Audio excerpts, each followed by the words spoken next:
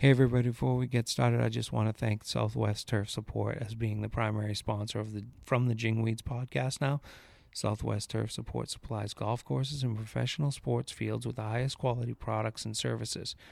Southwest Turf Support is based out of Phoenix, Arizona. They also cover New Mexico, Las Vegas, and Southern California. If you do have any questions or interest, please reach out to www.swturfsupport.com. On that website, you can find a full lineup of all their products, and also you can find their sales reps and find out which one you're going to call within your area. Once again, I just want to thank having you guys on board, www.swturfsupport.com. Thank you. Mention that you heard them on the Jingweeds. Later. Stay pissed. All right, let's try it again. Hey everybody, welcome to episode number 110 of From the Jingweeds. We are fresh off the Jingweed Invitational where we'll dive into it because I got two of the opponents. Spencer back-to-back, you're like another fucking co-host. And Mark Stutzman, this is number 3 or 4 for you, so you might as well be part of the gig. Boys, what's up, and have you spent all your money you won? Whoops, that was a joke. I feel like that was a little jab there. Hey, listen, that was one of the all-time comebacks or potential comebacks I've ever seen in Jingweed history. It was, so dive right into this. Great golf courses. If anybody's got a chance to go up to the Reno Tahoe area, can somehow get onto a few of these. Thank you, boys, for getting on to the courses we did. We played Montreux, an absolute monster. I would say it's definitely top 10 golf courses I've ever played, and it probably sneaks for sure into 7. I'm not sure if it gets into 5. I'd have to write them down on paper, but that's as far as a layout of a golf course. And then Schaefer's Mill. I loved that place other than the fucking greens. Taught me or told me to go get a putting lesson.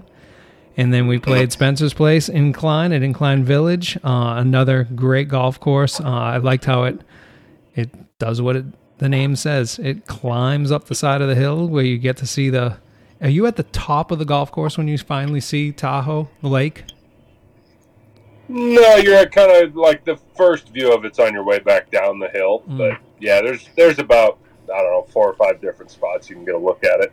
Yeah, that's a great golf course. And then Grizzly Ranch. Where is that place? Because it seemed like it was in the middle of absolute nowhere. Yep, you nailed it. It was nice. We like to call it Port Toilet, but it's Portola. Portola.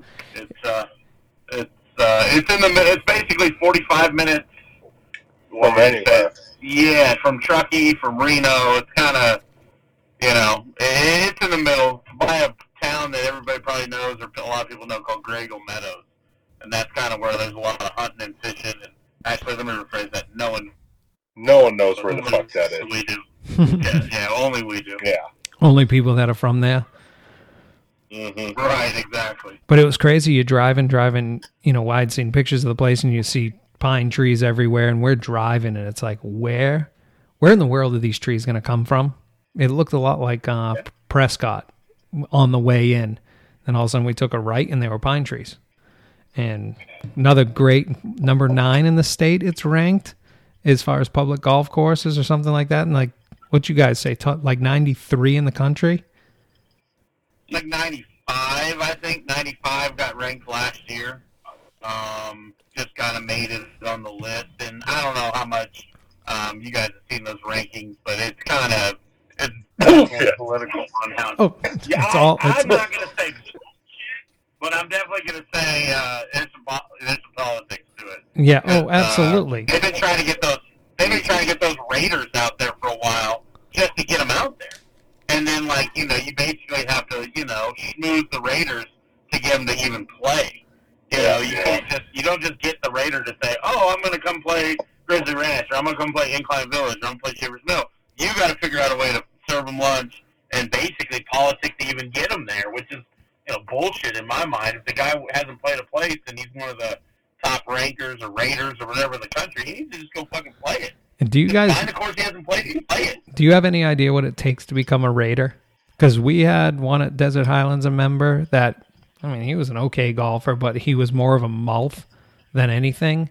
And then the people that I just saw when we had it done at the Canyon, you know, it's a lot of people with graph paper and fucking, you know, little stencil shit and a laser and all sorts of stupid shit just walking around, but they looked lost the entire time. Of course, I don't know what they were really measuring, you know, and when they get out their yardstick, and then it was weird, but I have no idea what it takes to even be one.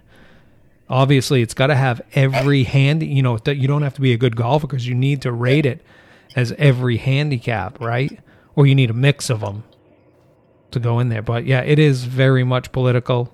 But anyways, regardless, all 4 of them really good golf courses. I do advise if you do go up there and want to play any of these golf courses, 4 golf courses over 3 days, I advise do not stay in a building where there's gambling at the bottom of it because it does no good for your golf game. That is for shit sure. But the, what is that thing? The Grand Sierra Resort? Is that what it's called? Which was perfect spot. Perfect spot to go in all directions for what we were doing. It was a great time. Glad we got a chance to go up and bring some boys in from some outsiders into the Jingweeds, and you guys have already told me that you're ready for another run at it. Oh, yeah. It's well worth it, huh? So did the $250 isn't so scary when you find out that there's a very fair chance to win it all, right? Yeah, at the end of the day, I broke even, so it was, you know, it is what it is. And if I had lost $250 and I got 4 fun rounds of golf, drinking beers with the boys, then that was the price of admission. Exactly, yeah. Yeah, I don't know. It's always awesome, and that's what the whole thing's about, is playing golf, drinking beers. And for us anyways, and I understand you guys are you're about at the hottest point of your season, you know, just coming to an end, getting ready to put the whole place to bed, where we're down here ready to really gear up. This is kind of a little lull. The golf course should be the way it is, you know, as far as the summer, we're starting, you know, like I came back and, well, the guys started verticutting before I left, but we're starting to verticut at lower heights, get them down to where we want to put the seed into it, but I still got 3 weeks to go. You know, so I don't call it cruise control because you're always still fighting to fill in that one little spot and, you know, get this done, that done, a few things if you can, trim it up. But for the most part, you guys, it was very nice for you guys that are, well, Mark drives around in a truck all day long, but Spencer and Drew to find the time to go and do it, because I think both of you worked 1 or 2 mornings, right, before we even played golf. Yep. So long days right there, and I know those are a grind when you got to wake up after maybe losing a round and, of course, drinking beers, and you go home, you know, after what was the night that we went to the Lucky Beaver, the burger joint? Yeah. Maybe one of the best burgers I've had in a long time at a restaurant that was fairly priced. Yeah. You know, had really good ones, but they're $28. That was... Well, and when Spence and I are coming down off the hill, right, we're trying to figure it out, and there's 55 different places we can go to, but the last thing we want to do is, you know, go to, like, you know... Not going to Chili's, yeah. Chili's and or, you know, the most fanciest steakhouse in Reno, right? So it's like, how do we kind of get this? And we were stuff, and then when I came up with that suggestion, yep, that'll work. That's perfect. Centrally located. Yeah, that's food, local. We don't want to not do local, right? We want to make sure everything's local as we can. Just like the pizza place we went to in Incline, just like, you know, whatever else we did. You know, you want to make sure it's local, has some local fare, and I thought it was perfect. I haven't been to that one yet. I only went to the one in South Lake, and both of them were... What, the Lucky Beaver, the burger joint? Oh, so yeah, they got one in South Lake. I think that's the only other one. I think that's the second and only other one, if I'm not mistaken. That was definitely the first time I'd ever seen burgers cooked at the bar on that little rotisserie grill. That thing was That thing was cool, where it was spinning, and then it would go through like a third of the thing would be right over the char, over the flame, and then it would get out of it and spin around again. You know, it looked like they should have been making tortillas on the fucking thing instead of burgers, but the place was solid. You were at a Mongolian barbecue place. Yeah, right. Yeah. Out there, just rotating around the circle. Yeah. Yeah. No, it was a good time, but I mean, we'll just get to it. It was a win for the Jingweed boys, but it was almost an ass kicking, and then you did it right. You went to your home course, and you took the distance out of Casey's fucking bag. And from that distance, I mean, you guys said it was there's quirky holes, and there's quirky holes on every fucking golf course. You know, that's what makes them all unique. But, you know, a couple of them there were interestingly quirky. And then Spencer played for a guy that you say is a 13 handicap, you had two of the better rounds, I would say. And I've never played golf with you. I would say two of those were two of the best rounds you've ever played. One for sure. I would say one of those rounds I was out of my head. Two of them were pretty much standard for me, and one I should have quit golf on, hole 4. That was me at incline. That was me at incline. I wanted to quit golf. Well, we did that not on purpose, but. So when we're down that much, right? We're down 10.5 to 4.5, and I didn't feel like, other than maybe day one, I didn't feel like we played that bad. I really liked the format of the 3-2-1 at that one, because even though it seems like it could be a big score, it wasn't that big. We played not the best. You guys didn't play the best. We were pretty close when it was all said and done. We only really got throttled day one, and then we held our own. I mean, we didn't win any points on 3-2-1. But the next day we scored a half, 3 points to 3 points. And so when in the morning, Spence and I, we strategized about it the whole time. We had Brandon and Drew there, but we're driving together, strategizing. All right, what are we going to do? How are we going to do it? What are we going to do? The two things we wanted to do right away were, keep the driver out of Casey's hand if we can help it. And also, make Casey in the singles match play the guy with the most strokes. Right. Just so you had to give it to him every time, right? There's just no... I mean, I would have loved to play Casey personally, just try to whip his ass. But, kind of like what Brandon did, he messed with the bull and got the horns on the incline game, right? So we were going to do that. And then when you came out and texted and said copper or green, as soon as you said copper, me and Spence were licking our chops. Yeah. Like, all right, they did it. We know what we're going to do. Yeah. Immediately. I shouldn't even have asked. But we're trying to be, and it's not like it was a feel-bad story at all. It was more or less like, hey, this is how we want it all to be as close as we can get. We want the competition. We didn't want to go up there and fucking be like, God, man, shitty. These guys played like shit, or we all played out of our minds just the whole time, or vice versa. Or you guys could have done the same thing, and we would have been like, oh, it's all their home courses, and we had to fucking drink beers and gamble our life away every night, and that's our problem, right? We definitely didn't want that, so it was just like, here, let's make this as fair as possible. Let's give you guys the ultimate choice, because you want some strategy into that. But if it was close, if it was 6-6 or whatever, it would have been like, hey, we're going captain's picks and we'll it's the same way. So we just wanted it all to be fun. Let's give some money back, not give the money back, but we want it all to circulate. The goal is to basically leave with the $100 that you won from the team game. Everything else, and maybe some side bets, you take that money too, but everything else gets paid for in beers or dinners or whatever it is. And that's what it's all about. That $250 goes in there, and $150, it's for sure, is for everybody to spend. And that's what makes it the good times. Well, and Grizzly Ranch is tough anyway, because, they have a combo tee, and I didn't want to play combo the last day just because, but, the green tee's 67, almost 68, then the copper 62. I mean, that's a big difference, right? There's not that medium for there. So, and I hate playing combo tees personally. I get, it just seems like I'm playing playing one to another. It just annoys me. So or just I was like, I'm we're either gonna play checking green. every time I Yeah. wheel up. What am I teeing Yeah. off on? What are we doing here? Exactly.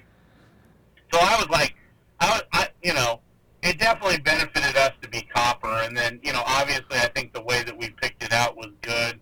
I think the strategy of probably putting Drew against Andrew probably wasn't the best. One of the Drews playing each other, Yeah. but he really wanted. I mean, he immediately after the round wanted him and wanted to. And I would appreciate it to fire more than anything else. Yeah, right? absolutely. So it was Yeah. like what have you. And Drew was just he had some rough days, out there. But all in all, he never really hit anything like horrible golf shots. He just never really put it together. Other than he had a couple therapy sessions, I would say, with himself. That's a good way to put it. Yeah, I think we all did. Yeah. I just had to let the mascot in the room. She's itching at the door and now chewing everything, so she'll relax and get up on the bed. Frankie, up. Get up there. Get up. Come on, up. And don't eat anything, you little shit. But no, it was a great time, and it was fun playing, I guess, the bent grass greens that were still fast. And we always get to play, Wickenburg Ranch out here, and it's always, we're going to go play bent grass greens, And you get up there, and it's August or July, and they're puffy and slow. And Schaefer's Mill those greens were nasty that day. And you guys said it was the fastest you guys have ever played or had played in a long time at that place. For sure. Undoubtedly.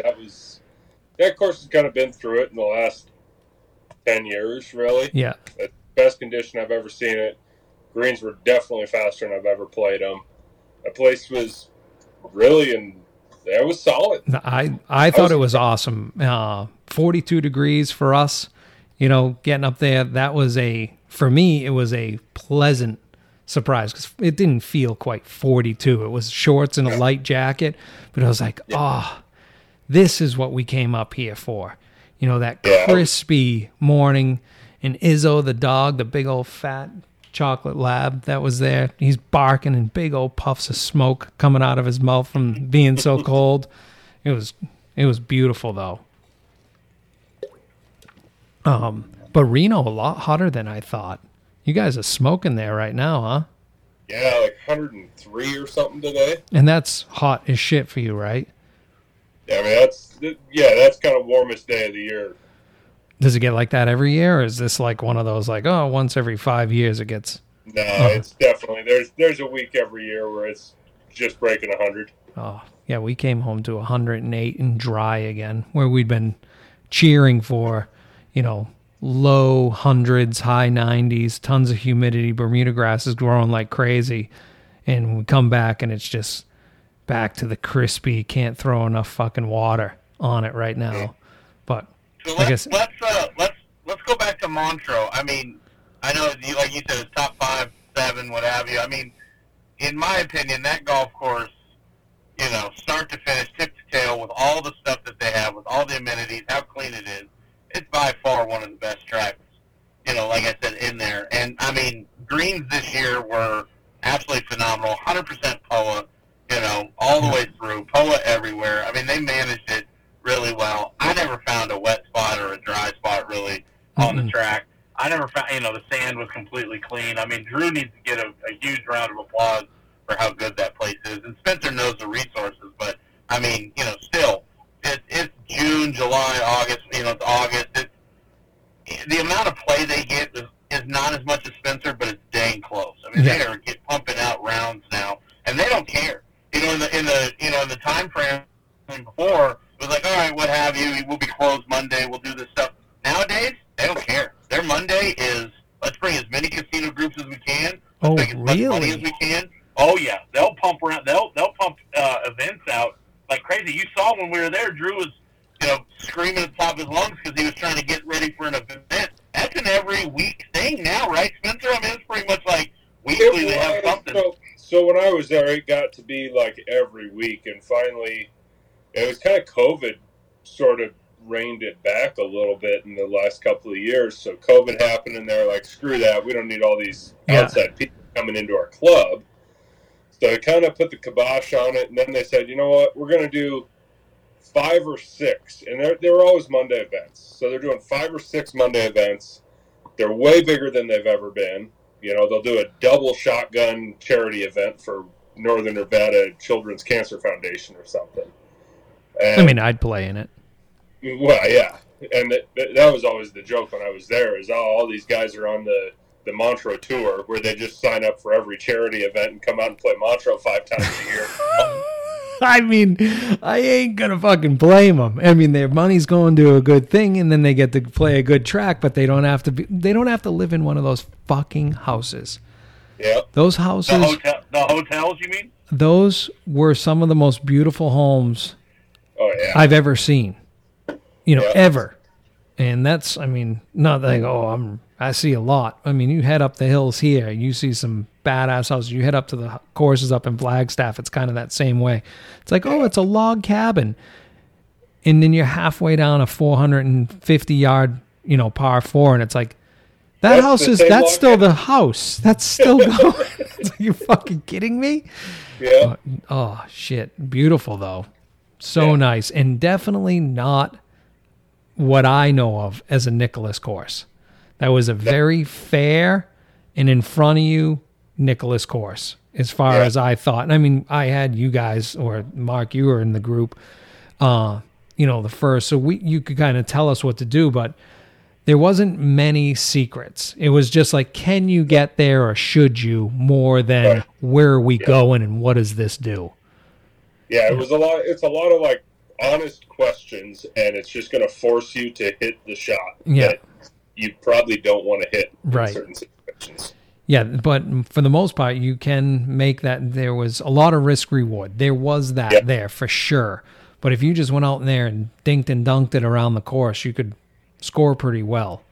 It was only, I think that only one hard dog leg right on the back side, as the back side. Yeah, 13. It's almost like I've always called it a double dog leg, because the hard dog leg right, and then the green is elevated left. So it's like you got to hit 2 different shapes. Right. I always think 12 is harder than that. Yeah, everyone says 12 is harder. 13 is my nemesis hole for some reason. Hey, I had an eagle putt on 13, so 13 was easy. And nothing wrong with that hole. Did you make it? Did you make it? Nope, no eagles. Any eagles? I don't think so. I don't think out of our group either, or any of the groups that I played in. No eagles.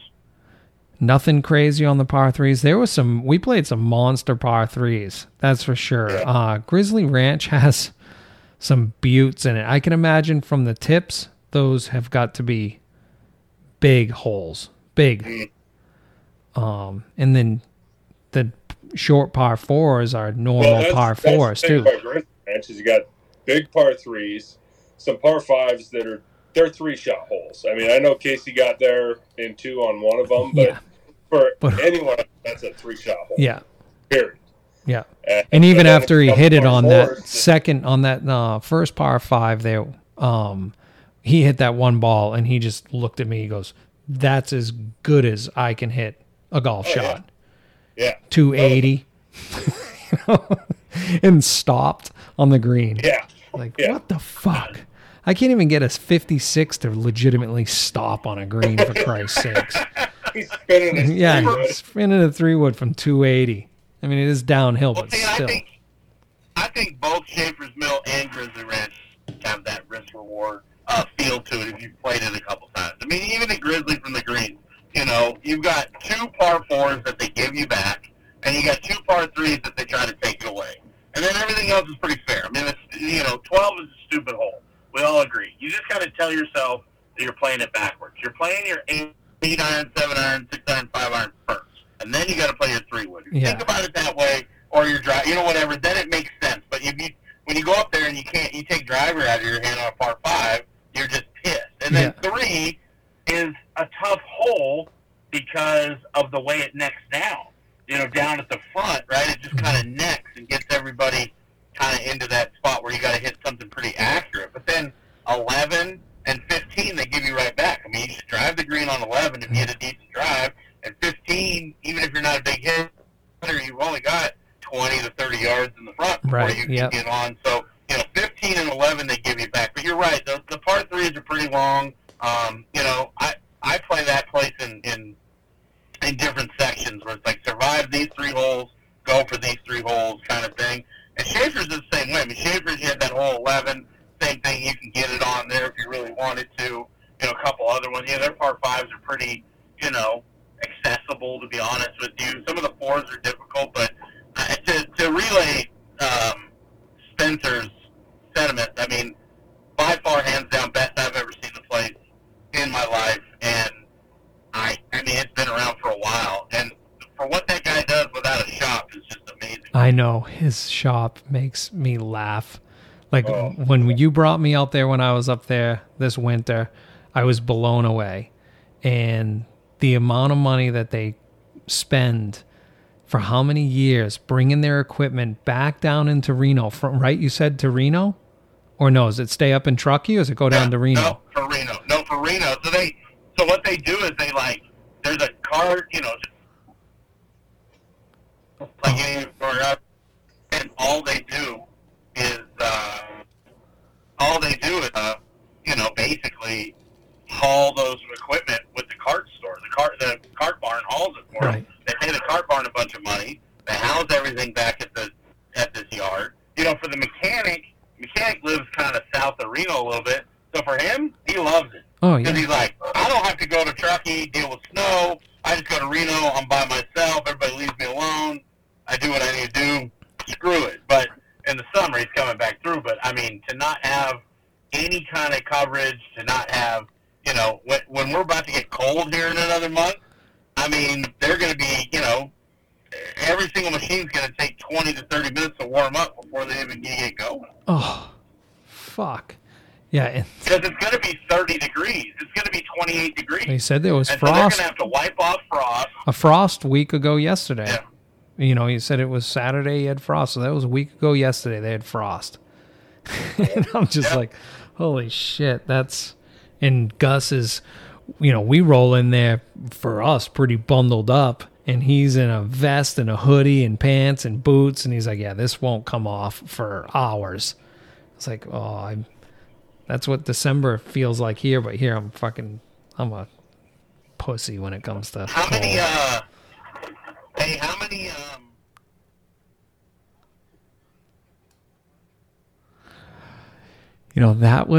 that was wild. So we wheel in and we land, and we're in the airport, and we're kind of walking through, and it's just like, Jesus Christ. I mean, we joke that Reno is, well, we don't joke. Reno is a different city. Very different. It's baby Vegas. That's how I see it. It's baby Vegas, and it doesn't even get to baby Vegas. So it's just so scrubby Vegas. And we roll in there, and there's weirdos. I mean, I say weirdos. It's Halloween in the airport. It's like, what in the world is going on here? And we go to the baggage claim, and there's a table set up, and there, a guy in a top hat. And these folks are way older than me.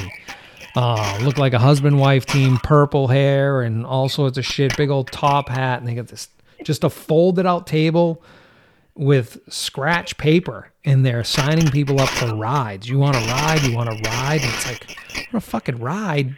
There's Uber, there's cabs, there's shuttle services, I'm sure, to every one of these goddamn casinos. What's going on?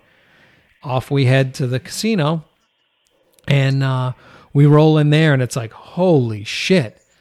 Everybody at the airport is here at this exact casino.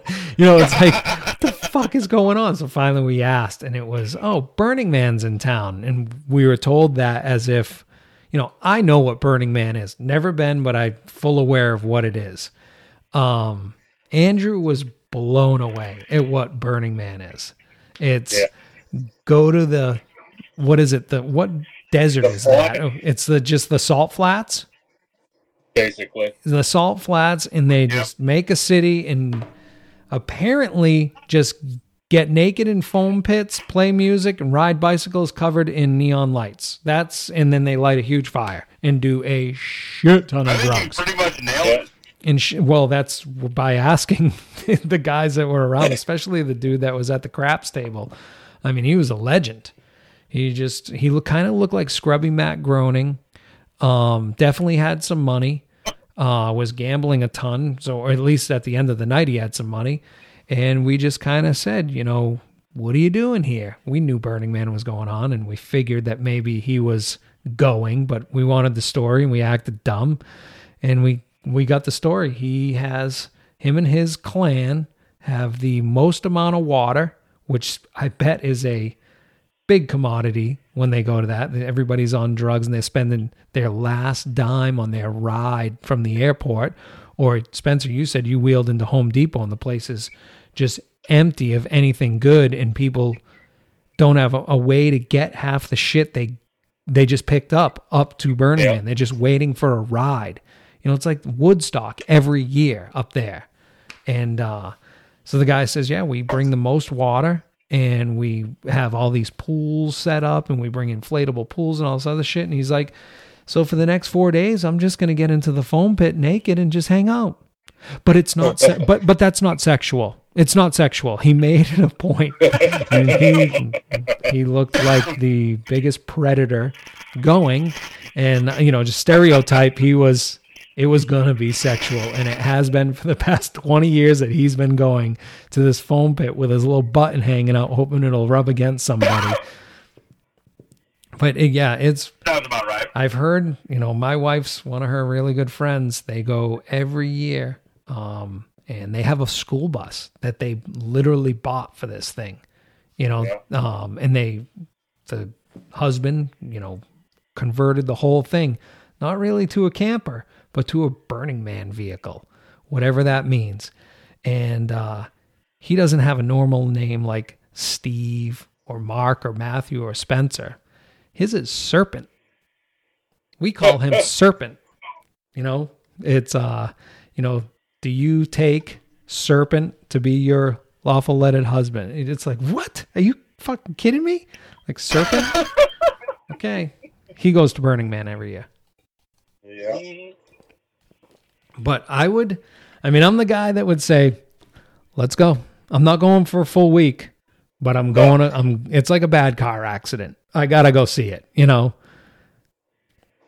That's kind of how I look at it. I don't think I could go for a day. If I was 25, I could go for 4 days. But I could definitely go check it out. Because I'm sure there's normal parts of it. It's just the people that are just trying to relive their childhoods, and they probably roll in like a $200,000 RV, and they park way over in the corner, and it's just camping, and they're just watching the freak show for the weekend. And they're reliving their childhood, pop a couple mushrooms, and just sit back and watch. Yep. Whereas there's the guy at the craps table that's his job. His job is to pull down his little tidy whities and get into a foam pit with, hopefully, somebody that'll fucking brush up against his button. Fucking the guy was, so funny.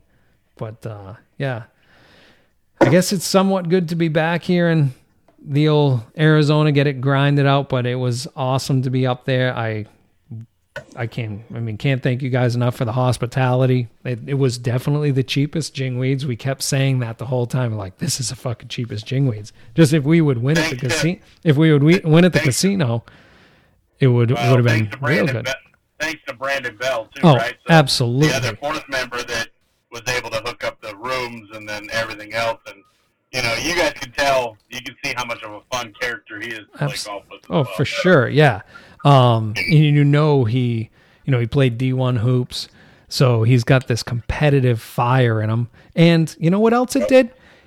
It stretched the diversity of the Jingweeds tournament. He is the first African American to join the group. So here we are. Look at us. We're all inclusive, right? And we kept giving him shit too, and he just takes it and gives it right back. Like, he can talk shit with anybody.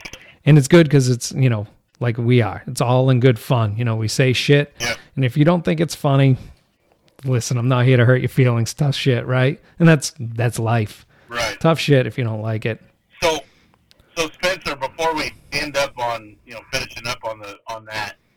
Did you ever figure out who the member or season pass holder was that did the fucking move on the tee on incline? I mean, I am not shocked that you have not like backdated who it was to figure out and like what the hell that was all about. If it wasn't your golf course, I would have had a field day with that guy. Just generally, I would have been very nice about it. I would have been just inquiring, like how this goes. So to tell the listeners the story, we're sitting there. We have a 136 and a 148 tee time. We go up to the first tee. There's a starter there, and it's just us 8. And we're watching these guys tee off, and there's a foursome in front of us, and we're just sitting there waiting, kind of figuring out who's playing whom, what's going on, getting our bearings, checking in with the starter. He gets the cards, gets the names. The starter was great. Your starter was great. Yeah. If he's got that attitude with every group that comes up there, gold stars across, and don't put that guy in any other position but fucking starting every day. Yeah. And then all of a sudden on the left, we see these 2 people, which I don't ever remember them getting in front of us, behind us, or what, but they came out of the tree. And all of a sudden... They wheeled up the bank, around the trees, between the bushes, and it was like, what the hell? And they just were going to tee off in front of us whether we liked it or not. And didn't acknowledge us, didn't ask, didn't say a word. It was 136 on the dot. We were on the talk. We were on the tee. We were next up. And all of a sudden, this guy's just saying to Steve, or I think his name was Steve, just, hey, are we up? We're going, right? We're going. Like, they're looking at us like, we're kind of looking at them like, are you going to hurry up? It's like, what is going on? Have you asked us? Like, what the heck's going on? And they just proceeded to tee off in front of us. And the rest of the round, I proceeded to annoy the fuck out of them as close as I was by washing my golf club or clapping or doing anything when they were teeing off. Yeah. Because I couldn't believe the idea of that. And I really wanted to go up to them and go, what is your problem? Like, where does this come from? Like, all you got to do is ask. I don't think any of us would have minded to let them go because they probably would have caught us on the next tee. Absolutely. All you got to do is just say something. Yeah, the sense of entitlement. Let's tap into that dude's brain the minute he grabbed his clubs in the garage on the way out. I think there was definitely a leader of the pack, and there was one just kind of like, all right, I guess this is what we're doing. He definitely wanted no part of it. He just was like, hit and run. Hit and let's move on. Well, the other part that interested me about that, so the one guy I know has a membership, and he's in charge of one of the men's groups or clubs or whatever. Was that the main guy or the other guy? Yeah, the main guy. Yeah. The other guy, though, I don't know who that is, and I think it was probably like a guest or a buddy from out of town or whatever. But the starter didn't know about it, the pro shop didn't know about it, and I'm 98% certain that he just fucking got that guy on for free and didn't pay for the round. It was... Yeah. Hey, sometimes you just got to act like you're fucking been there and you belong there, and no one will ask questions. If you go in and start asking questions, that's when there's answers, and they're probably not going to be the ones that you want to hear when you're in that situation. So just fucking own it. Be a dick, and 15 minutes later, they're gone. And I mean, we never, after probably the 5th hole, we didn't see him again. No. Spence and I saw him go in front of us on 3, I think it was. They started going in front of the other group on 3. And I was telling Spence, like, I wanted to ride over there and just, like, rattle their shit. Yeah. Like, literally go up to the green and be like, what were you doing? Yeah. Like, just the amount of disrespect was unbelievable, But, I mean, he had the look of it on his face that he does it everywhere. He cuts in front of the old lady at the grocery store. He can't believe he's paying what he's paying at the restaurant. He's always got something to fucking say. Oh, I'm good, right? Puts down his bills, $25. Oh, here's a 20. I'm good, right? Yeah, I'm good. And out the door he goes with the pizza in his hand. Yep. And before you're like, what the fuck? That guy's wheeling away. And you're like, are you kidding me? Did that really just happen? So he's made it to a house in Tahoe by scamming people and cutting lines. Fucking prick. Wait a second. I seem to be doing things wrong. What am I doing? Then we got lucky enough to go to the baseball game, which I thought was great. Yes, one of us not so much, but yeah, the rest of us. Oh, come on! The rest of us. He was lubricated. Dude, he put on a performance of a lifetime. He put in a good show. So back to Grizzly Ranch's little halfway house, right? Right. Or whatever that is. And that's, it's a halfway house because you do cut in front of it. If I went up there to spend the day, it would be 4 hours on the golf course and for sure 4 hours in that thing. Watching people finish, sitting on those chairs or the picnic tables right in front. That little cabin, fully stocked. It's a cool ass cabin too. It's a little sunken bar looking out the windows over 18. I mean, that was awesome. But yeah, he had a couple whiskeys there, then moved on, and we went to the baseball game. We went to the Aces. You know, Leah got us out there, or got us to go sit we were basically in her shop, stocking her shop with beers, and then we sat up on that little causeway, just watching the game. And Andrew at one point just had no part of it. And then we went out after and continued boozing. And thank God, it's always nice to have Ryan Copenhaver with us, Superintendent of Tatum Ranch. He doesn't drink. So we always have a designated driver, so we don't have to usually deal with Ubers or anything like that.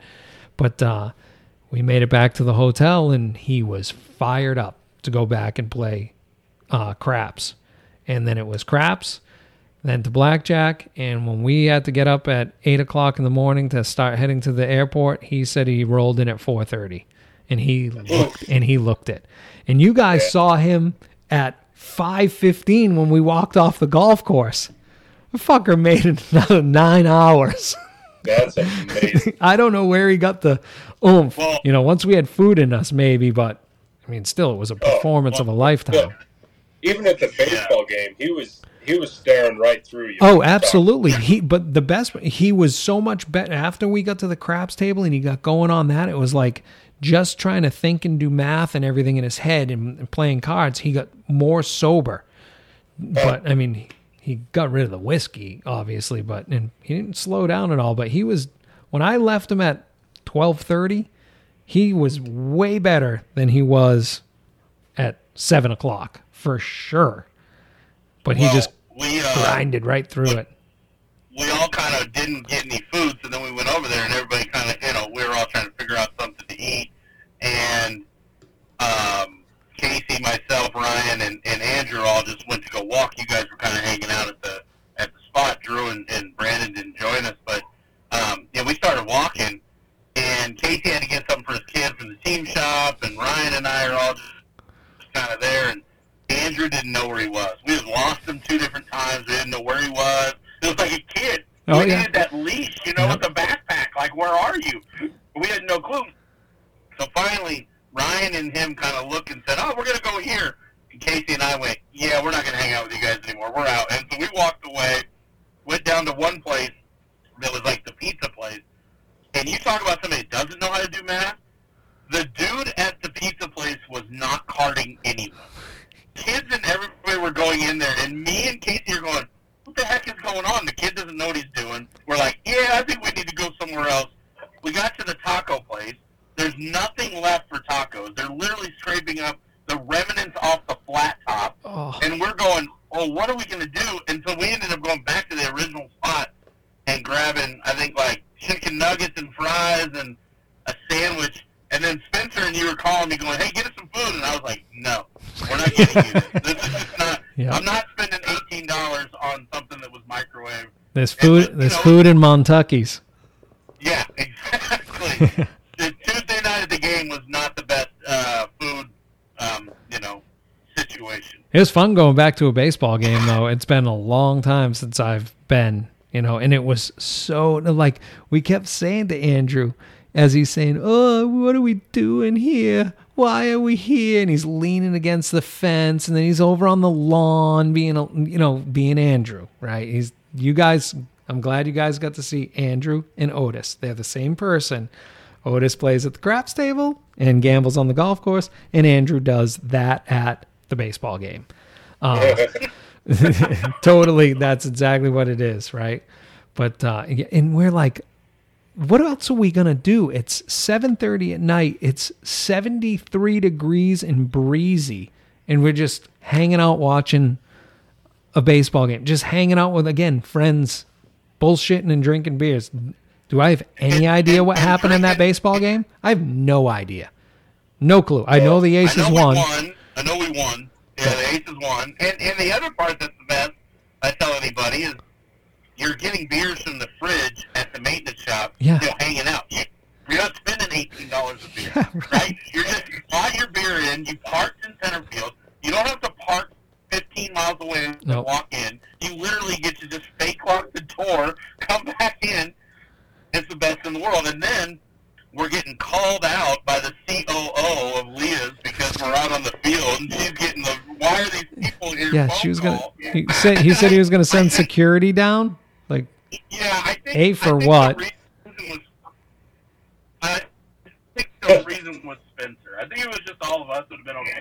When Yeah. they saw the large Yeti out there, they thought, okay, we might have to protect we might have to ground. take. Yeah, exactly. But I mean, fuck, it was funny listening to her. She's just like, they're all golf course superintendents, just hanging out here. But man, what an operation working on a ball field like that. I mean, it's like strike three, bottom of the ninth inning, it's strike three outs. See you later, baseball team, and they just snap into action for however many hours, depending on what the next day come. Early game, late game, maybe it's not even a home stand, but just watching that just snap to immediately, it was like, holy shit. This every 80, how many times does AAA play? 60 times a year, home games? 60 something, plus they do all those concerts and bullshit and the fucking Nitro Circus. Yeah, I want to say it's a little less than regular baseball by 20 to 30. So Yeah, because they were almost done, right? By 2. They were almost done. They're pretty close to being done. And you know what where they've really made money are these Hispanic and Latin concerts. They've been doing those.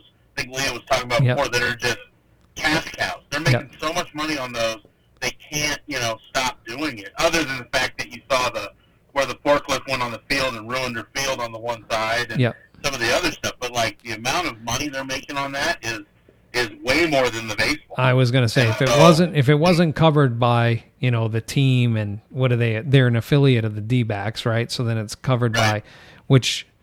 Are they now connected with Major League Baseball, or is it a different organization? Do you guys know?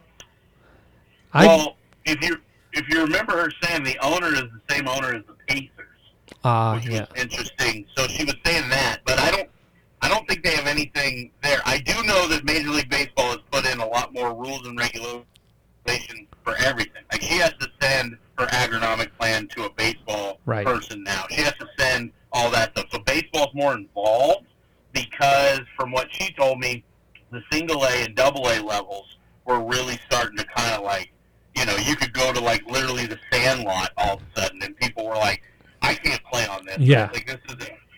So they basically brought these standards in to kind of make everything the same. Right. And so that's where she's getting to have to send that stuff in. But I don't think, I think the affiliation is loosely, attributed other than what it is. I told an interesting story to Casey. I don't think I told you guys, and I don't know if Spence knows this or not, if he was around when they did this, but, the city actually made a deal with the Aces to say, okay, we want you to bring this in, we'll give you that land, right, or we'll sell you the land at dirt cheap, or however that worked, and then you got to hit these certain attendance marks. And if you hit these attendance marks, we're going to give you 5, 6, 7, I can't remember the number was, $1 million back, for this deal. And so they hit the attendance marks, and all of a sudden the city arena went, we don't want to give it to you anymore. And they sued them, and you can look into it. It's a pretty interesting article about how they had to sue them to get paid by the city. And the city was like, we don't really think it's that good anymore. Thanks for building the field, but we're not going to pay you. And it was this big to do. And they were like, what the heck? And it was like, I don't know, 4 or 5 years into its inception, they had to sue the city to get paid for what they did. That's crazy, but doesn't shock me. But that's crazy because that goes on right everywhere. Right. So. Hey, I'm gonna hit pause because we're gonna do beer reviews here in a second. I know Mark's driving, but I gotta go run and grab one that's fucking sitting in the. Or, fuck it, you guys can just sit there and talk your brains off. I don't give a shit. I gotta go grab another beer. Well, fuck both of you. Stay there.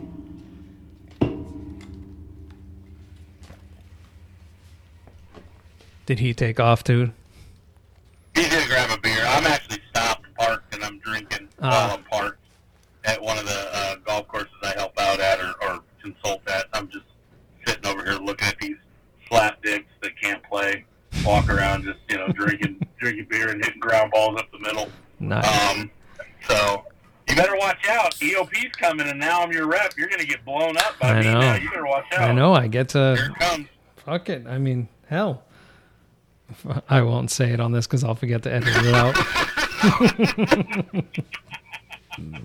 Hey, it just gives me another reason to come down to Phoenix. And you know what? It gives me more of an incentive to be able to be brought back to go up there in the wintertime for your seminar. Never mind this fucking stupid podcast that I try to do up there, but at least I can go hang out there and it'll incentivize me to make it my worthwhile so I'm not looking like I'm stealing or whatever. Because that's, well, I do know plenty of superintendents that they just want to be lunched and beered their life away, and then they don't do anything for it. And I ain't gonna lie, I've taken advantage a little bit here and there, but it's been offered to me. I never went out seeking and never put my name on a list. I was randomly asked to go to Bandon Dunes for free. Who the fuck's not going there, right? Doesn't mean I'm gonna all of a sudden be like, oh yeah, I'm gonna start buying water in a jug from you, because that's what it was. Do you need to go back outside, you pigeon? Go ahead, go see mommy. Well, Beatty did that with John Deere that one year, where he went to Greenbrier and was told, you don't have to do anything. We're just sending you blah blah blah blah. And he came back, and the bid came in from John Deere higher than Toro, and they gave him so much shit, and he's like, you guys are hired. And he's like, we took you to Greenbrier and all this. He goes, whoa. We made sure that was part of the deal in the beginning. Yeah. I made sure you were not. And I said, now you're going to say that? Screw you, I'm not doing that. Yeah, that's a good way to lose every piece of business ever, right? Is to say something like that with, no matter what you're selling. But that's not good business, is to get them with a bribe, It never ends up working out really that good in the end, for everybody. But anyways, let's move on to a beer review. So me and the wife went out to run a couple errands before. That's why we were a little bit late getting on to this thing. But went to Lake Pleasant Brewery right here down the street. I swear I live right down the road from that. Now I think two of the better breweries around here. Simple Machine, of course, and then basically a mile away is Lake Pleasant Brewery. And I picked up one of their new beers. It's called Beer. And I thought it was great. It's a light lager. So, and in their little description, it's basically, it's what the top three big beers, it's their choice for it. So it's got this cool old school can, just says beer on it. It's a American light lager, 4.1% ABV. That looks like some TV show where they just have generic. Absolutely, dip. Absolutely, yeah. Yeah, it's just drinking beer. That's what it is. It's the shit that Dan from Roseanne drinks. That's exactly what it is. That's exactly what it is. Yep. But no, it's shit. Yeah, it's your basic Coors latte, kind of. It's a good tasty beer. It doesn't have that piss bite to it. It definitely tastes more like a good tasty light beer. That's a par beer. I can't give that thing a birdie because it's just literally, I don't know what else you could name that. Other than it was Lake Pleasant Lager. That would be the only thing. But the fact that they went this direction with it, the marketing on it, It's great. But, man, that brewery it's well worth checking out when you come down here, Mark, to try and sell stuff to me. Copy. And Spence, when you come down here for the, we'll hit the whole thing. When are you going to come down for the Jingweed, Arizona? Late March? I don't know. That's going to be a hard sell. That's right. You got the Bambino coming. Yeah. I'll talk to the wife for him. It'll be easy. Yeah. She won't want to see him. Mm-hmm. It'll be easy. I'll get it done. Okay, good try. But, and they had a pizza truck there tonight. They do food trucks pretty much every night. They do food trucks, but they had pizzas going tonight, which they looked good, but the first time I ate pizza or any bread products in 2 months was when I was up there in Tahoe, because we were kind of eating as groups. And one piece of pizza hit me like a ton of bricks.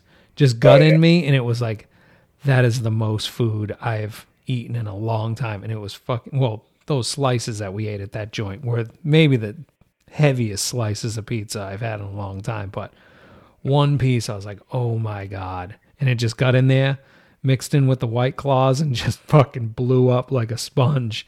It's like, oh my God. What are you drinking, Spence? So I, from Able Baker Brewing, which has been on the pod before, I've got the Atomic Duck. Oh, that's a great can. Yep. Let's see, this had 7%, 88 IBUs. This is when you tell someone that you had an IPA and they go, "Oh, I don't like IPAs. They're too fucking IPA." Yeah. This is the beer, right? This is the only one they've ever had, and that's the one that said, "No, I hate IPAs forever." Yeah, no, this is the textbook IPA. What's the ABV in it? ABV was 7%. Oh, that's not even that bad. It's that bitterness, man. No. Ooh.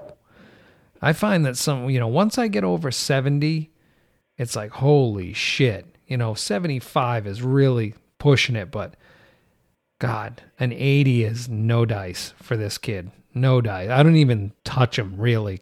I mean, I'll get I'll take a sample of that thing, knowing that I'm going to hate it. Absolutely hate it. There was a new one at Simple Machine. I think it's called Crazy Eights, and it's obviously 8.8%, and it just booze. You put it up to your nose, and it's just like, I'd rather whiskey. I just would rather drink whiskey or bourbon at that point, because it's kind of borderline what it still tastes like. And it's like, no thanks. And I think the IBUs were 86.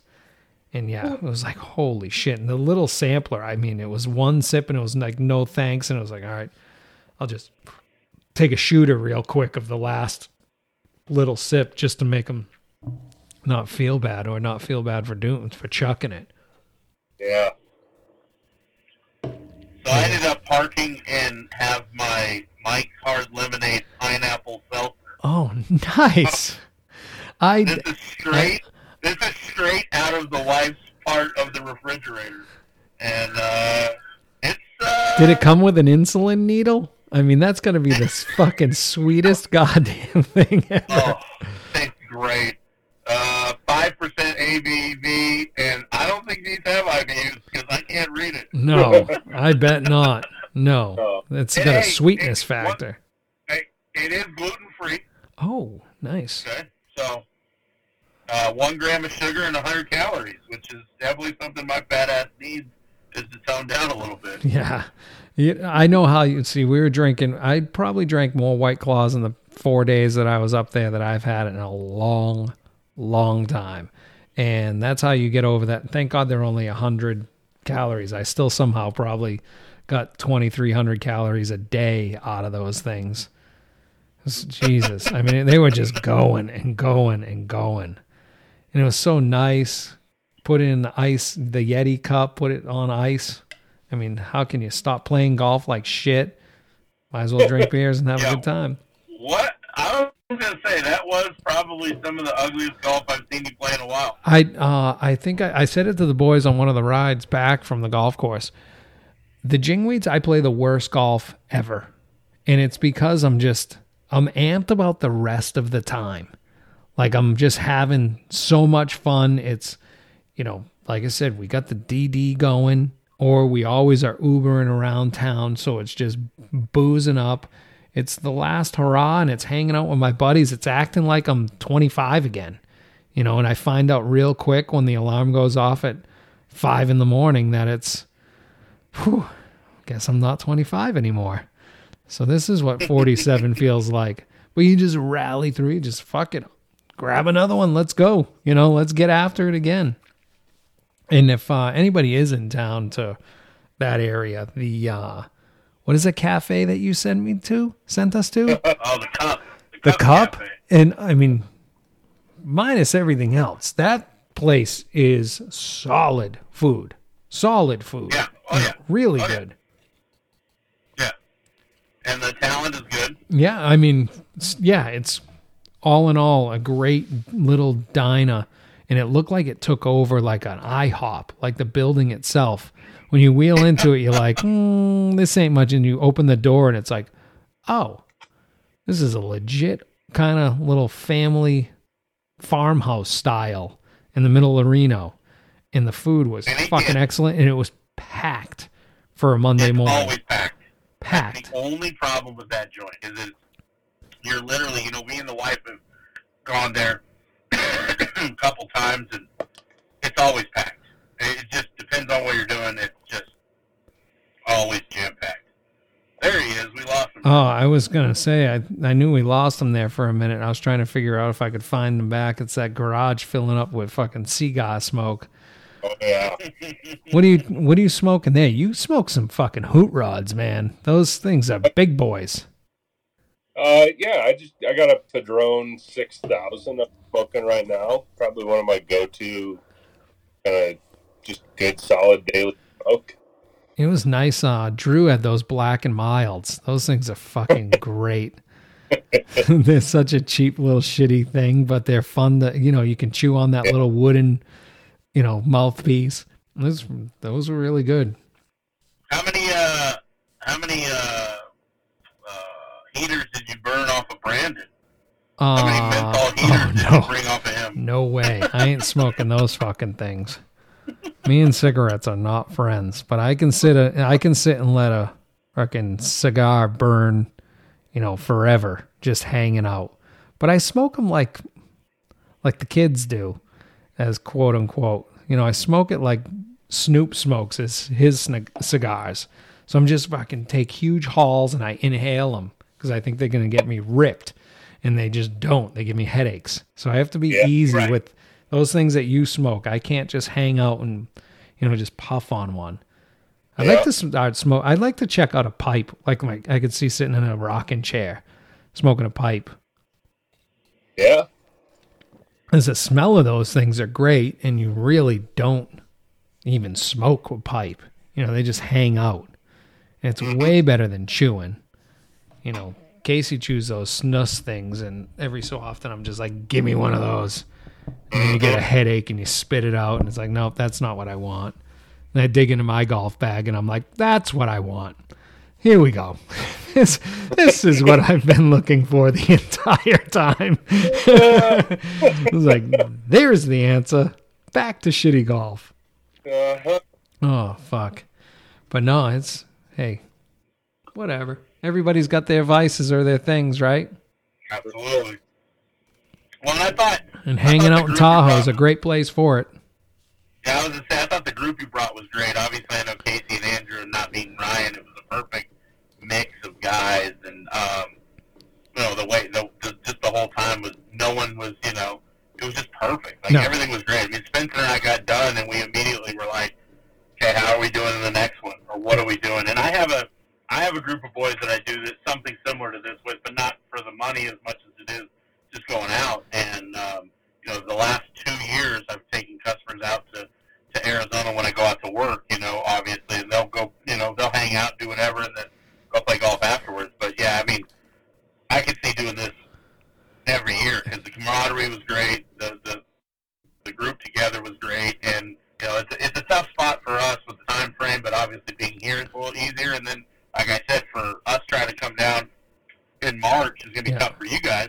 No, but it's actually that's we're talking about going to one of our next destinations in March or April, because at that point we're so busy and everything is what it is. I mean, if your golf course isn't exactly where you want it here by spring training, then fucking spray it out and start again with Bermuda grass. It's over. But at that point, it's really mow and get the fuck out of the way. So that's a good time, or at least for me, to go. It starts to get into that late April, May, where me leaving I just don't feel comfortable, as far as, because now we're starting the cultural practices. Now we're starting to rip out some ryegrass. We're spraying stuff out. We're making sure either what we have sprayed or haven't, we're figuring out the plan. We've probably starting a solid time and top dress way more, than we were, getting ready for the summertime, trying to get it to transition and still be good. Then by June, I ain't leaving. June 1st to July 1st, I don't feel comfortable leaving. And even still, July 1st it's usually, my birthday is the end of July. So, what am I, 7? I'm celebrating my birthday. No, I just, I pick that as kind of the day of like, all right, I've not really made it through the summer, but I can start to ease off. Because by then, the monsoons hopefully have started to kick in and the golf course is coming around the way you want it. It's at least heading in the right direction. Your aerifications are done. At least your big one is done. So yeah, I think end of March is a good spot for us. When do you open, Spence? Do you have a hard date of closure? Do you have a hard date that you guys shoot for? And then weather plays. So weather plays the deciding factor, and I would say kind of a month before we're going to open, we decide what that date's going to be. But typically it's going to be mid-May. So it's May 13th. Okay. So you can do it in March, other than the Bambino. Yeah. So you're 2 years. March is a good spot for all of us because it's kind of like, you can have snow on the ground, you can not, but you're still not going to be in the temperature to do anything. Even if you don't have snow on the ground, it's like you're just sitting there waiting for soil temps and everything to come up. It's very rare that we're going to get warm in March. We're just going to be cold. I will say the only thing that could happen would be massive snow and ice. I was going to say, I was going to move on to this. Oh, fuck. Need to clear all the snow and get the ice off. Right. Do you guys cover greens? Because I think no. And at Montreux, only 4 of them? No, I think we were doing 6 when I was there. I heard they're going to do like fucking 13 or some shit. Oh, really? I thought Drew had said less. But, is there a reason why not to, other than adding more work? It's a shit ton of work. The covers that they're using are non-permeable covers, so if you got to be out there blowing air under them all winter long, exchanging anything that's underneath and trapped in there. And, man, just the storage on those things is... Right, I can imagine. So, yeah, you pick and choose. And you could see the sod marks, which it seemed, Drew said, is pretty much... That's every year. Even when you were there, you were doing kind of those same few greens always, no matter what. Yeah. So it's just part of the plan at this point, right? Yeah, any of them that had a hill behind them where, melted snow could run on the surface and onto the green. Yeah. We were trying to put a cover on those ones, and ones that were shaded more than others. Those were kind of the key greens to cover. And you guys don't do any at your place? No need to, or no resources to? Some of both. It stays a little bit colder up there, and cold is your friend. Yeah. We do a really thorough deep tine, like as late as we can get away with doing it. and then we top dress the shit out of them. Yeah, just absolutely bury them, right? You you just got tips showing through. So that in itself is going to act as a blanket to some extent. Right. So it's... Have you ever thought have you guys ever thought of throwing like straw and shit on there? We talked about that at Montreux, and just to back up a little bit, the other big difference between incline and Montreux is POA and bentgrass. Right. Bentgrass has got a lot more longevity under ice. Right, yeah. So, God, that's something I've never dealt with, and I say thank God, but yet I deal with the other bullshit, right? The transition bullshit and all that stuff, but yeah. It's a fun world we live in. Just a grind. Just keep on grinding, keep on pushing. But yeah, I say March is the time. Yeah, it'll be good for Spends most 2 days away. 2 days. That's all we got to tell the wife. 2 days. Yeah. And we'll turn it into 3. Or me, I'll turn it into a week. I try to do a week. I mean, that's pretty much the standard deal for me is, try to get as many people seen and as much done in a week as possible. Yeah. But here's the difference. You'll drive. It's going to take you 2 days to get there and 2 days to get back. I'll fly and save myself. Yeah. Yep, and we got plenty of room here. Plenty of room here for whoever wants to stay. So that's free. I'll curl up with Frankie. Oh, there you go. Yeah. Oh, and she will take up the entire bed. There'll be no room for a bed with you two fucks in it. Hey, do you What about how are you looking for overseed? I mean, you bought what you bought last year. Did you go up a little bit? Did you go down? I bought 2 tons more, but my plan is to still throw 300 and then sweeten the fairways to get them to about 350 and then paint. It's there for the availability. I was getting a little worried about like divots and things like that, so I went real thin on the divots, which I think I'm going to do again. It's more or less a comfort. My issue right now is going to be water. And it doesn't have anything to do with really the amount. It's getting it out of the ground. My wells are no bueno. Running together, 2 straws, 1 cup, is starting to show its face. I can't, with 2 of them running, I basically have to find this sweet spot in the speed of the pump to get the water up the shaft and into the pond and basically open. It's not even enough to open the check valve that's there. And when I do, I start to watch the pressure on one of them when both of them are running start to bounce. That means it's, basically, it's the levels going up and down that much inside the aquifer. Yeah, it's cavitating that much in the well there that I almost need somebody to stand there. Otherwise, we're going to burn up another fucking motor and pump. And that's just not worth it. So the city water's on. Tuesday after this holiday, my first is to call 2 hydrologists that I got names of and come on out, and we need to go look for another hole.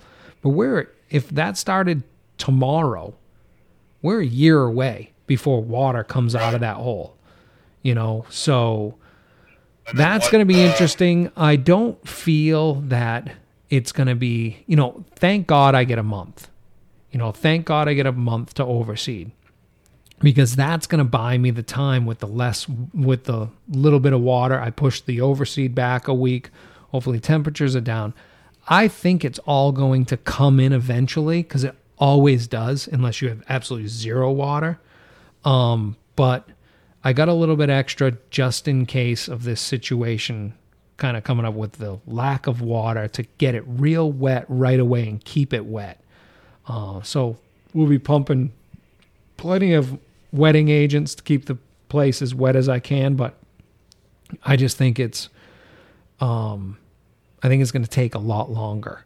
You know, I'm expecting a full 10 days of germination on ryegrass, where with our warmth and good moisture, you're seeing hairs pop at 5-6 days every year. Yeah. You know, this is going to be okay, don't get worried. I'm going to have to go into this that way. My head is thinking, don't worry about this. Don't worry about it. It's going to come.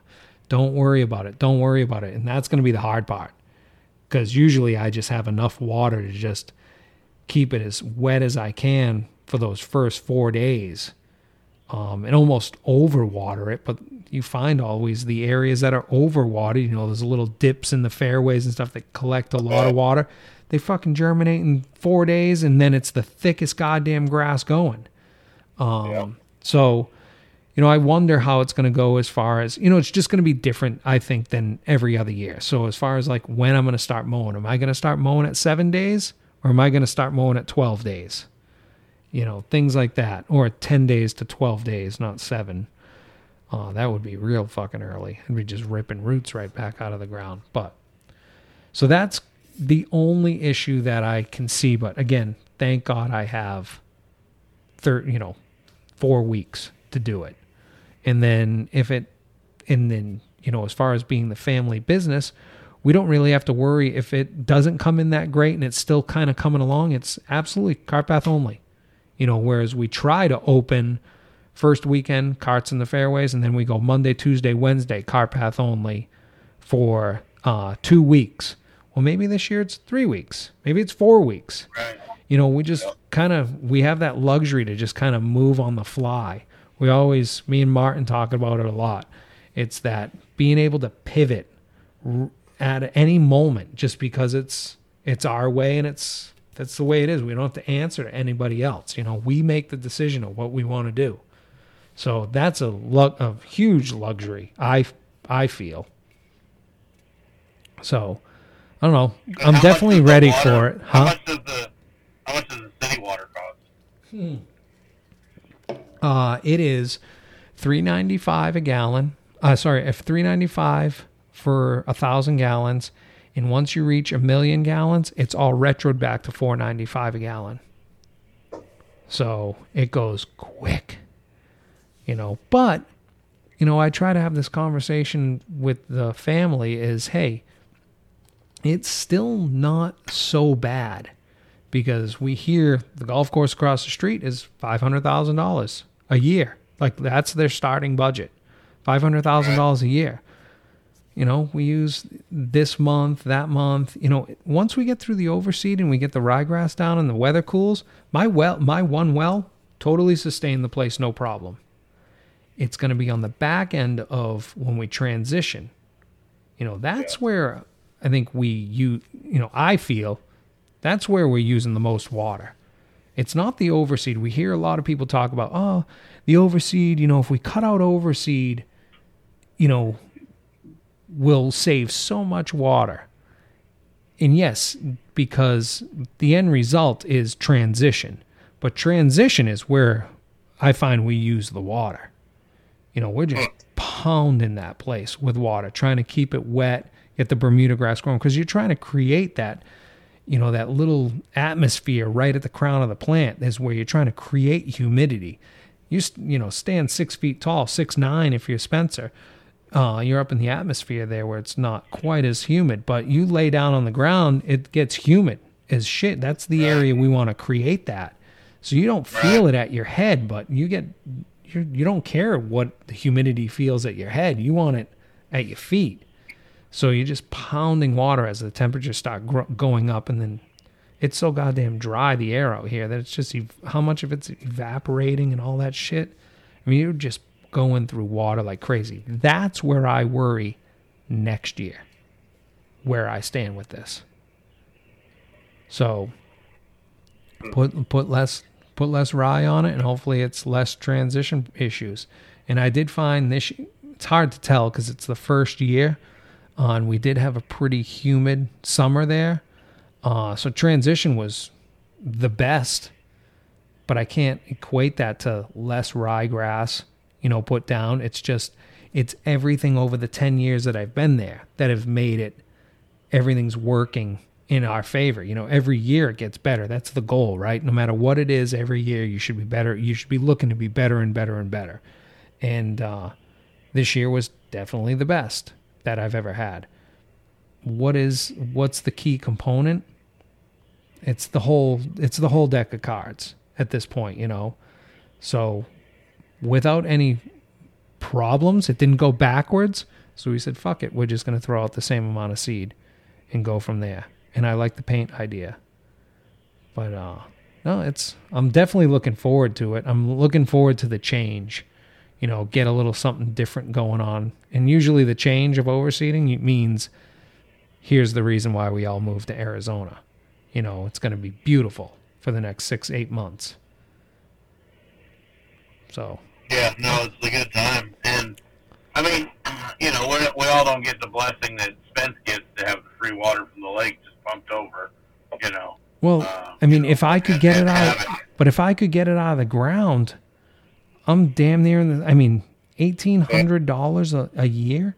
$1,800 a year is what I would pay if I had enough water. Oh, right. You know, that's less than your house. You know, so and it's the. How deep do you have to drill a well there? So both of mine are at 750, and then on hole number 6 and 7, which are kind of, we always say it's across the street, and it's across the main road through Fountain Hills, is the town's well, and that's at 750 feet, and it pumps 2,200 gallons a minute. So is that where the actual pump is, or is that how deep the case? No, the pump sits at 750. I think mine are at 742 and 735. The casings on both of those are at 750. So the city well it's probably on elevation wise, it's probably 20 feet below, maybe not even 10 feet below, but it sits more of in a canyon. And the aquifers are allegedly different, which I can see how they are. But they're only 600 yards away, 600, 700 yards at most, 600 yards away.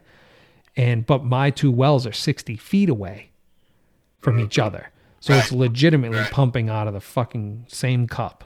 Yeah. So I argued, I knew nothing about it, and it still pisses me off that I thought I fought as hard as I could over where that thing was going, but I wasn't the one paying the bills. Right. You know, and I think at this point, if Martin was the one paying the bills at the time, it would have been different. We would have definitely went searching somewhere else. So if I can go to where the other one is, get 100 yards away from there into the same aquifer, we're paying, you know, probably $1 million to get in the ground and put a casing in. We haven't put a motor or any electrical, and then we'll have to pipe it up the 600 yards to where the pipe connects now for the other two wells, and then that will go to the lake.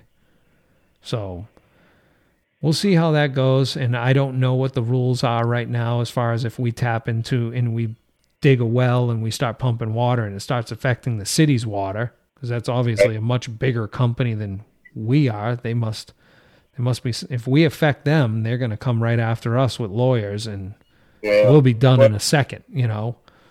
It'd be nice to get your straw 20 feet deeper than theirs, though, wouldn't it? Right, yeah. It seems, and this is talking with the guys that drilled ours and the guys that drilled or rehabbed the one that was, because when I first started there, all the equipment, and it was a well that was abandoned. And it was just this chain link fence around old shit equipment in between number 6 and 7 fairway. And then the city or a water company sold off to another water company that was going to take it over. They didn't even know they had this thing till my owner contacted them and said, hey, we would like to buy this well. And it was like, what? There's a well down there? And they didn't even know what they bought. And they sent some people down. It's a Canadian company, sent them down here. A couple people inspected it, and it was like, yeah, you can buy it from us for X. And it was like, well, that's insane. I think they said to us, well, you spend $3.95 per 1,000 gallons with the city, we'll sell you water from ours, you rehab it, you rebuild and redig the well, and then we'll sell the water to you for 69 cents per 1,000 gallons. But yet we would have had to pay to redo the entire well. So there's another $1 million plus, 69 cents per 1,000 gallons. So we obviously said no, but at least, you look at it as we'd have plenty of water, plenty of fresh, clean. The only problem, our well used to be city water way back in the day. And it's not because when the Clean Water Act came out in 83 or 84, I think I've heard as low as 11 parts per million high in arsenic that it can't be drinking water. Right. So it's fucking good clean water. Frankie drinks it every day. Comes right out of the fucking sprinkler heads, and she gets smoked by it. And I don't know. She's a little special, so it might be causing some problems. Well, the cavitating thing was a big deal at the club I was at for the longest time. And same thing, we had a main producing well. We had 7 wells on the property. One that was the mama well, right, and everything else was 50, 75 gallons a minute, and then this was the 300. And it was drilled just 800 feet, but it was only set at 125. And so they said, okay, and it started cavitating. So we were like, all right, we need to just lower it. And this is a time when we were in bankruptcy. We didn't have a lot of money. And so we had convinced the new owner to lower this well.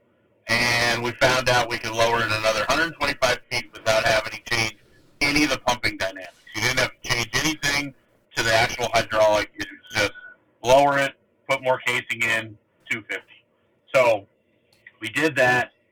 And for the first 2 weeks, it was 300 kicking. And after 2 weeks, it started cavitating. Oh. And it was the fastest $7,000 we ever spent. It was 2 weeks. Yeah, 7,000 ain't bad. No. That was back, No, I know. Day, and I don't know where it is now, but same thing. There, 3 of those other 7 wells, or 3 of the total, were all coming from the same aquifer, right? And so it was like, what have you. And then there was an aquifer that was across the canyon that we found out was there was a well drilled there that was producing 550, and we were trying to convince that owner to let us, basically pay for the pipe right. to get it, and then we buy the well from them, and they didn't want to sell. But the well thing is really, really interesting. I dealt with it for a long time, and the way, you try to find it and how these hydrologists look for it and find it. It's a wild freaking thing. It's funny because, forever, this is put my tinfoil hat on here for a second. For so long, there wasn't enough money in finding water. So they didn't really give a shit. They find oil from fucking Pluto. They can look down on Earth and they're like, oh yeah, there's oil right there. They have these scanner sensors and they're digging and they got, fracking and all this other shit that gets you oil. No problem. You mean to tell me you can't figure out how to dig? 750 feet ain't that fucking deep, right? So is there water down there and how much is there? I know a golf course out here, $800,000. And all you do is they got to put in a fucking test hole. They got to pump it. Okay, there's water there. All right, let's bore this thing out. Let's put a casing in. Let's put the pump in there. And let's start sucking off it and see what we get. And $800,000 later, 100 gallons a minute. It's fucking useless out here. 100 gallons a minute is useless out here. It's not useless if you got 10 of those doing that. But if you just spend $800,000 on a well that pumps, and then you got to hope it's good. You got to hope that it's decent water because out here there's so many different. I have good water. Dan is 9 miles away at Rio Verde, and their wells pump some of the shittiest water going, and they're way closer to the river, which is weird. So it's a complete crapshoot, which seems crazy to me. Fucking lifeblood of every living goddamn thing and you can't figure out how to get it and if it's good or not before you dig and spend $1 million to get in there. So here's something that's kind of funny. So one of my customers. Here's something kind of funny. Hold that thought, because I have to piss so fucking bad. Okay, go for it. Go for it. Go for it. I'm almost done with my pineapple. Don't shake your head at me. How many cigars have you smoked? Today? Or on the pod? 4. 4 today. This is number 5. That sounds about right. Where are we golfing tomorrow? Where's the dogs? In the house? Why don't you have the dog thing over you? They don't like you? Nope.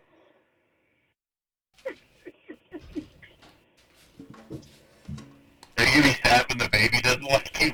Nope. All right. Continue on. When we're talking about Clear Creek, which is just on the other side of Spencer's track and incline, I have a customer, Clear Creek, is, the top country club, second one in Nevada, number 2 in Nevada. They get their water from Spencer. Yeah. So they get water from Ivgid, okay? So all the flush toilets go to Clear Creek. And so Spencer gets to draw everything they want from the lake, and the water from Ivgid is some of the nastiest, crappiest water they can ever get. He is having a fight right now with Ivgid about why there's so much magnesium in the water that it's ridiculous. The normal regulation for phosphorus in a water sample, the ideal, right? Whatever it might be, is 0.8 parts of phosphorus per million. 0.8 parts per million. Right now he's at 12. And he's trying to tell these guys, like, what are you guys doing? These guys don't know what they're doing. Not to be rude, they're putting in whatever chemical they put in to treat the water. And there's Spencer smoking his fucking cigar, taking the clean water out of Tahoe, telling the number 2 country club, you can, go suck it. I'm using the fresh water, right? Yeah. And you can use all the toilet flush. And they aren't even like, there's no conversation about like, let's, treat it with some fresh, let's, negotiate the, let's figure something out. He's actually got a meeting with him, not next week, the week after, to kind of go, what can I do to pay to get this water to be better? Because they're the only user. Yeah. In all of Ivgid, they're the only user. It's just one golf course. All the toilet flushers, and you would think with the amount of organic food being eaten there, the water would be a little bit better, but it's not. And I don't understand what the fuck's going on. If you guys need to eat more quinoa and more fucking, everything else, because this is ridiculous. So, and there's Spence. His course doesn't have to touch any of it. It's just the way the water is so weird sometimes. I think it goes everywhere like that. It's so it's such a hot, crazy topic, and then I don't know. We're gonna fight this forever. This water issue. You guys get it. Spence gets to pump it. We fight over it. We got a guy writing an article about it. Everybody's standing on top of the hill screaming about it. Fucking, North Carolina just got another rainstorm. I saw one area out there, one of the golf courses, 72 inches of rain they've had this year. 72 inches of rain. And then you go around the globe and it's like, places, you see what's going on in Pakistan? I mean, Pakistan is like one of the hottest, driest countries there is in there. They've over a third of the country, a little over the third, underwater. Under fucking water. Imagine what that's like. And then where the air is, Mississippi, they get smoked every year. I mean, those poor people. I would move so far out of there immediately. But I guess if it's the only thing they've ever known of growing up there, you're just like, oh yeah, this is normal life. We don't have snowstorms and this is cool, but we just get nuked by floods every year. Or, we're just coming into hurricane season. Those things are going to be bigger and crazier. It's nuts. But there's a town in New Mexico I saw. It's actually Las Vegas, New Mexico. They have 20 days left of water. If it goes right now, 20 days. Why isn't that been talked about or discussed? Here's a town of 13,000 people, small town. They have 20 days. The area near Dan's golf course down in Rio Verde, not his community or Tonto Verde, the golf course communities, because those are the developments that are given rights to water. We're talking the ranches that, Mark, you know this area in between Tonto Verde and Scottsdale National. That's all ranch land, right? They're out of water. They're basically the ranches. These are big ranches, big old, like, what do they call those things? The horses, the little dancy ones that go around. Spence, you can help with this because your wife is Arabians. The Arabian horses, the ones that kind of like look pretty and they dance. I think that's big out there.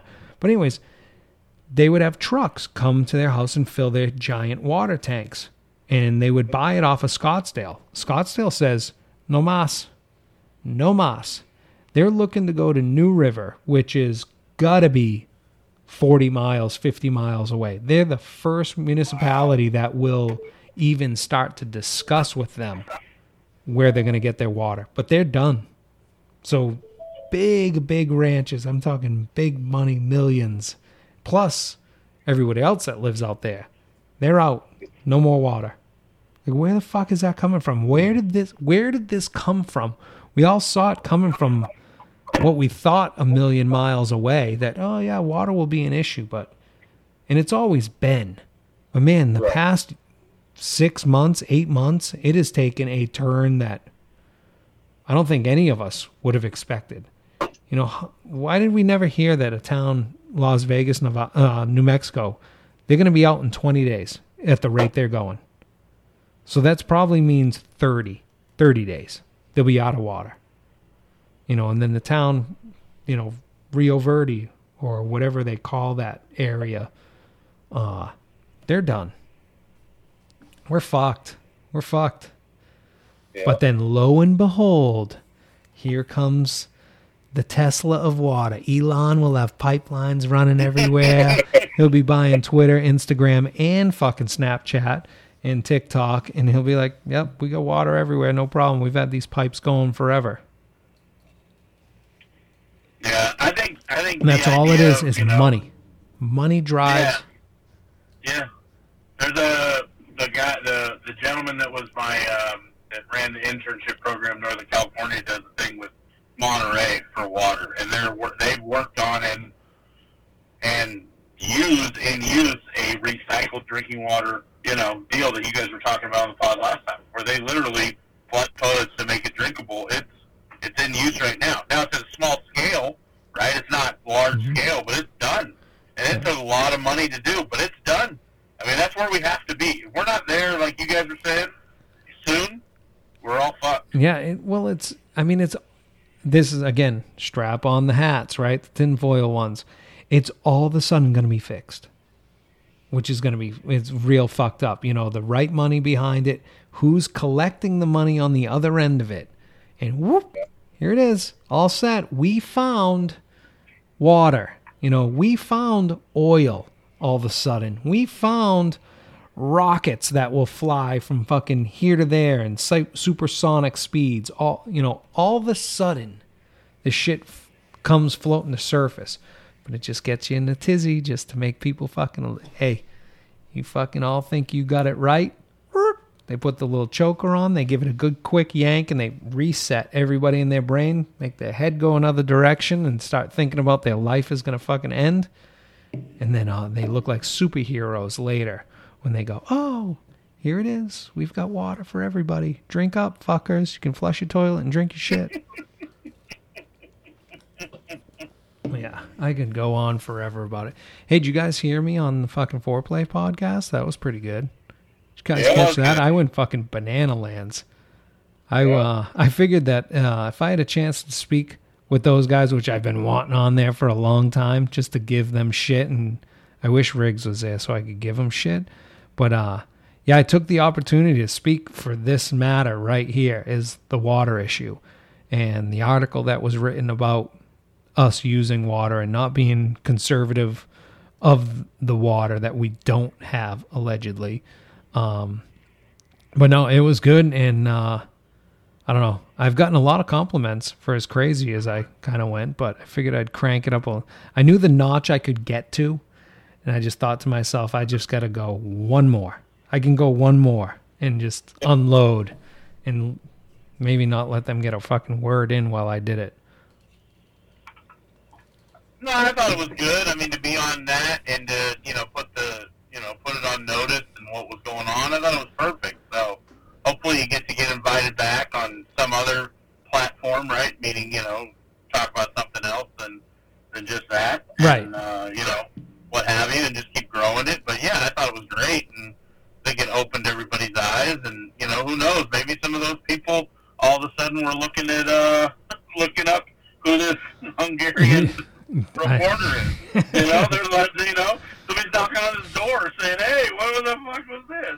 All I want to knock on his door, and all I want to do is ask him questions. Be like, "Hey, man, shit's fucked up. You were fucked up." But, anywho, hey, my little phone just told me that I have 10%. Battery left. I have 80% of this par beer. It's still a par beer, but it's a very good Sunday night sipper. We need to work in the morning on the holiday. This thing's fucking awesome. You're going to have to check this thing out. Spence, what was that beer? Give that place. Well, this is Lake Pleasant Brewery, American Light Lager, here in Arizona. Spence, give one more shout of that beer that you got there. Yeah, this is Abel Baker in Las Vegas, the Duck. Nice. The Atomic Duck and the giant IPA bitterness. And the Mike's Hard Lemonade, Lemon Spritzer. It's gone. It's already in the trash. Yeah. Did you finish it? I did. I finished it. It was delicious. Nice. All right, boys. I want to thank you again for the hospitality of letting the Jingweeds come up there and play some golf. Let's do it again. Come down here. If not, maybe I'll bring my winter sticks when I go up there in the winter time. Maybe something will be clear. We can go. You guys don't have Top Golf up there or anything, do you? But there'll be places in Reno we'd be able to get around in for sure. Ooh, yeah. All right. That's a cold round. Whatever. We used to play all. I mean, if there's no snow on the ground where I grew up, it's you play. Ball goes far. It just dribbles down the fairway. It just bounces and bounces and bounces and bounces. Is that spelled F-A-H? Fa, yeah. It's F-A-H, yeah. Ball goes fa. Yep. Okay. It's the same fa that's in fat. The fat that comes out of your ass. All right, boys. Oh, we heard a couple of those. Whatever. It was more out of your fucking stink knot. All right, thanks, boys.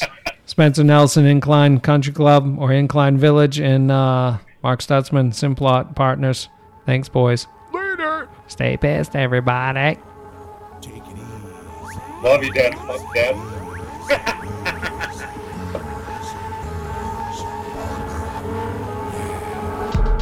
Excusez-moi, bitches. I'm lit from the last of the gas, mic twisted.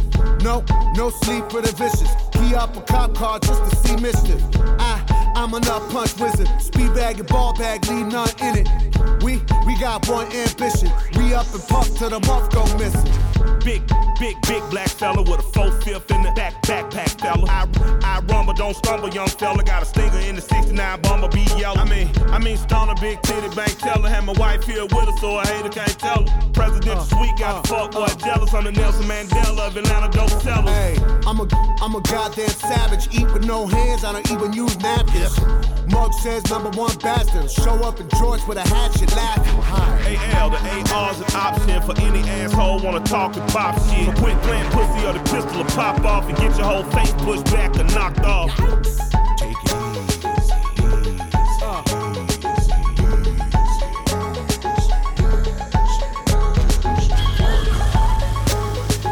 Ain't no chillin' in the land of the villain. Ain't no chillin'. Fucked up and paid us, made us dangerous. Too old to change, I'ma stay with paper. Poor folk lovers, the rich hate our faces. The talk too loud won't remain in our places. Smoke by the acre, a brain escapist. Smoke anymore, my brain is vapor. I don't do meek anymore, God save it. The laughing is done now, time to cry later. Tell them haters and bitches, we bang big shit, but yeah, you should mind your business. You can't pause or shun this. Physical fitness, bitch, we run this. Paraplegics, you don't run shit. Fuck you even. Get the gumption. Thank you styling. Thank you stunting. I'll smack the fuck out your ass for frontin'. That seems a little aggressive. Oompa Loompas, I shoot a tune at your medullas. I'm cool as a rule, but I scalp a ruler. I'm new to this town, I'm a stranger passing. I see a bum cruise, I don't get the hoopla. The world got rules, they say, that's a rumor. But nah, I'm lying, it's a tumor. They ain't even trying to buy that we crying goodbye. We got dying to do the design. 1, 2, 1, 2. I done read books by Sun Tzu. Learn from beautiful women who roll my joints too. The opposite of humble and my swag on kung fu. No admission for the cool, just kicking it come through.